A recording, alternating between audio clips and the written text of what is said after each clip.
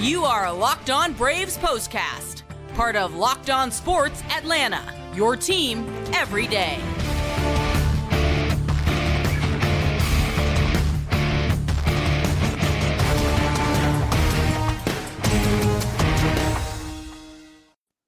And hello and welcome into the Braves Postcast, part of the all-new Locked On Sports Atlanta. Grant McCauley and Jake Mastriani with you on what was a challenging Wednesday afternoon, a frustrating Wednesday afternoon, if you will, for the Atlanta Braves, who fell by a 3-2 score to the Washington Nationals in the finale of their 3-game series, and thus the Braves' long winning streak at home is over, their 5-game winning streak is over, and of course, their perfect homestand is not to be. However, the New York Mets got a little bit of a taste of their own medicine against the Milwaukee Brewers. They were dealt a loss with a grand slam, playing, a big part, a big highlight of that.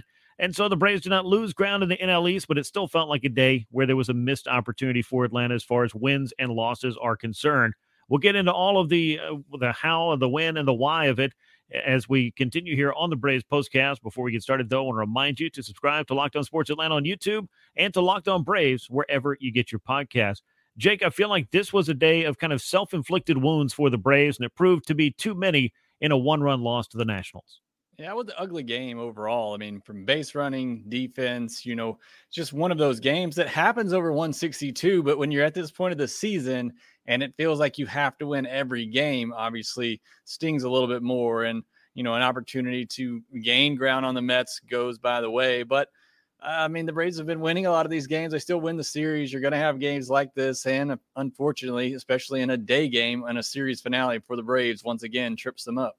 Yeah, it feels like those day games and those series finales, and particularly the series finales on day games, have not really gone the Braves' way. And I couldn't find it. My magnifying glass is around here somewhere, but that's what every Braves win is under right now, is the magnifying glass. How you lose it, how you win it, every move that's made, every move that's not made. It is the time of year where you just don't feel like there's any margin for error whatsoever. And in a tight divisional race, for good reason. Braves and Mets, just one game separating them as we head into the final couple of weeks of the season. The Braves with just 13 games to go after this one. Let's talk about game number 149, a loss to the Washington Nationals to close out this homestand. Washington just 52-97, but they got 3 runs on 6 hits. A couple of errors for them. They left 9 men on base.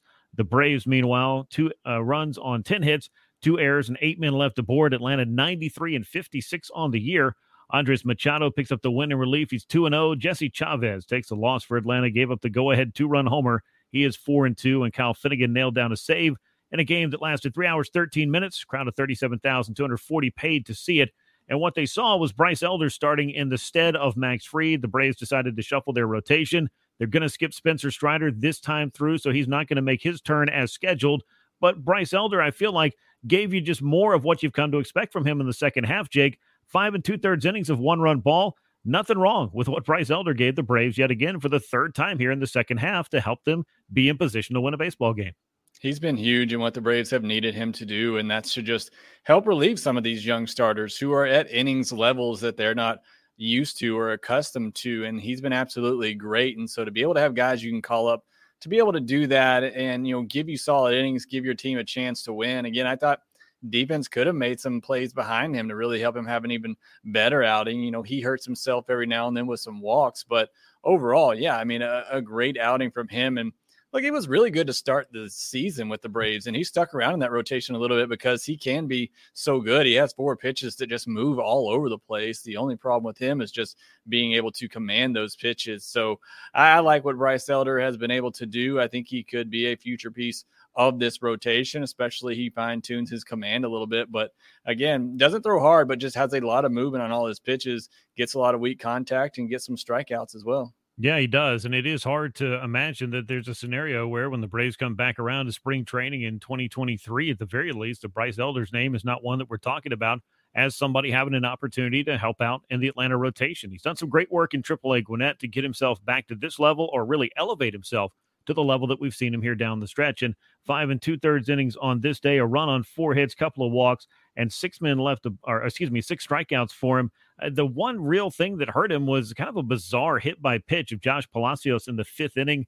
He was squaring to bunt, had his foot out of the box, kind of over in behind the plate. It was ruled a hit by pitch. There was no challenge from the Braves. I don't know that it would have been overturned, and I have no faith whatsoever in Major League Baseball's replay to have changed that, but that did lead to the 1 run against Elder. Unfortunately, the Braves ran into some trouble in the bullpen as Tyler Matzik came on, got Elder out of trouble in the 6th.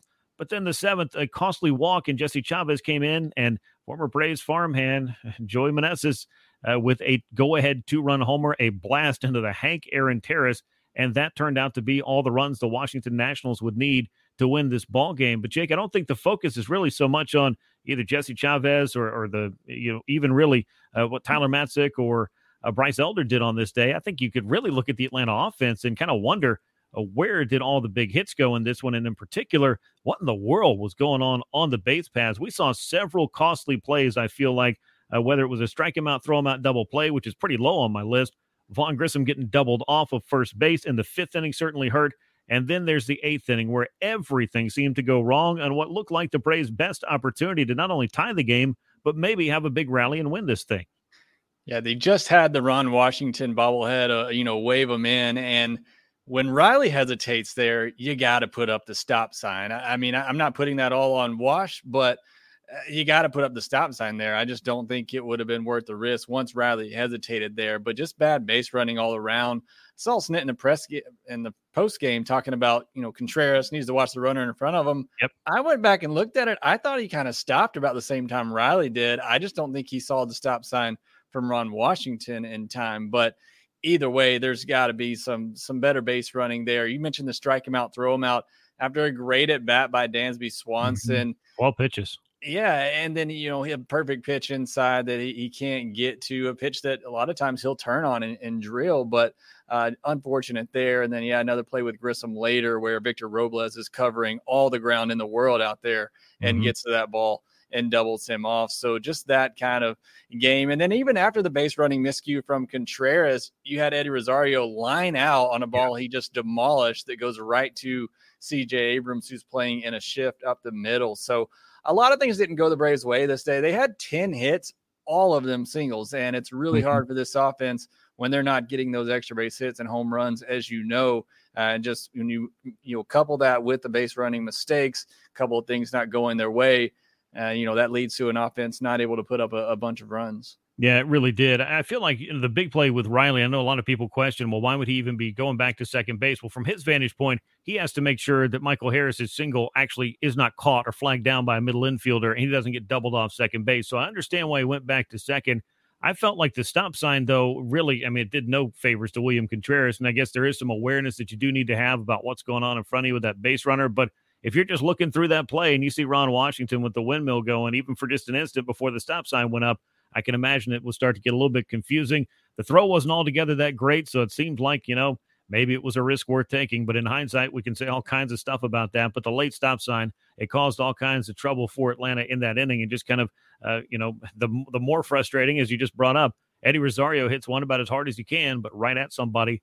That inning is over, and the Braves' day was done as far as big offensive threats and opportunities to score some more runs late. It was just a little bit of everything that went wrong on the base paths, a handful of sloppy plays defensively as well. Another error for Matt Olson. That's certainly not something that we really expected when he came over from Oakland. And, of course, he's kind of been grinding through it, trying to pick up some base hits here in September. Those have been fewer and further between. So I would imagine that as far as the frustrations are concerned, there was more than a little bit to go around for quite a few Braves players on this day.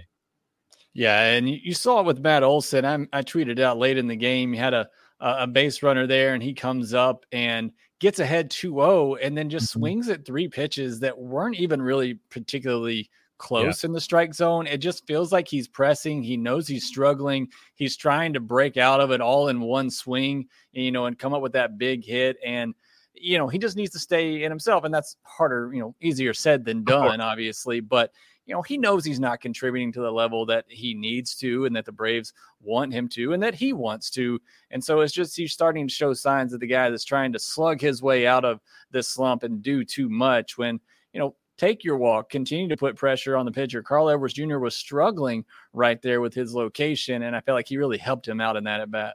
Yeah, it's just all of the little things that kind of added up to a day like this where the Braves, they lost 3-2. I heard Brian Snitker talking to the postgame presser, as you did, about the base running in particular. And when you make that many mistakes, that's going to cost you in a one-run game, and you're going to not have the easiest chance of winning a game like that. And it's also something Snit said that, is in their control, something they want to clean up, something they just had a meeting about yesterday. So this seems to be kind of an odd and a bad time to end up having a handful of base running mistakes be on the ledger. But when it comes down to spring training, the Braves have that nice new facility with a nice big auditorium, and Snit said that they're going to hold a little bit of, an overall symposium on base running, if you will, but that we can talk about in February. Either way, the awareness is what Brian Snitker really underscored as the important thing for guys on the base paths, because it cost them on this day, and it has cost them a handful of times throughout the course of the season, which it's going to cost just about any team. You're going to make some mistakes, but everything's under the magnifying glass, and you don't want to see much of that going forward, of course.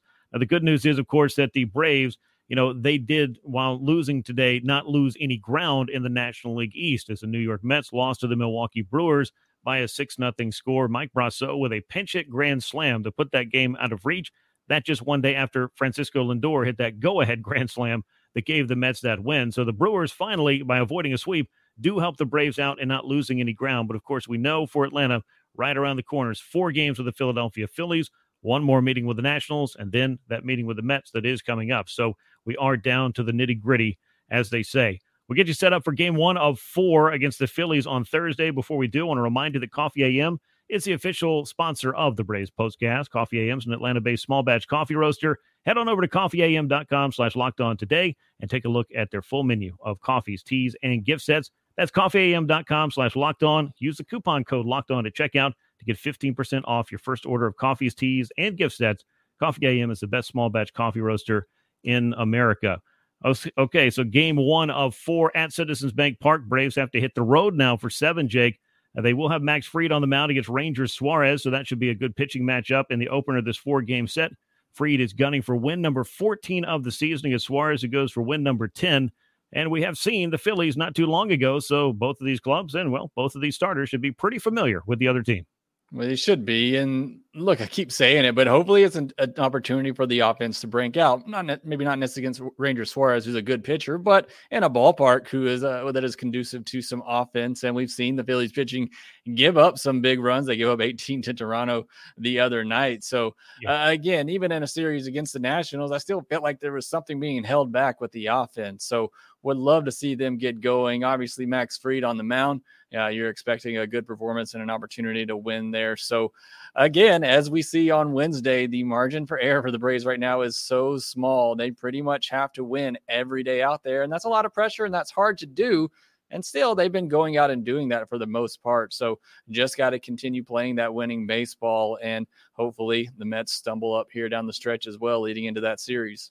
Yeah, I mean, coming down the stretch, the Braves are going to lose another game. The Mets are going to lose another game. They're both going to lose plural amount of games. How many, though, is, of course, the question, and how big that margin for error will be is the big thing that we're trying to determine down the stretch, as it will make a difference in, who wins the National League East. Both these clubs are heading to the postseason, but both of these teams want this National League East crown. The Braves for the 5th consecutive time, the Mets for the first time in quite a while. Game 1 of 4 against the Phillies, though, that's what the Braves have on the slate on Thursday. Max Fried, 13-6. Ranger Suarez, 9-5. 7:15 p.m. Eastern time is the first pitch at Truist Park for that one.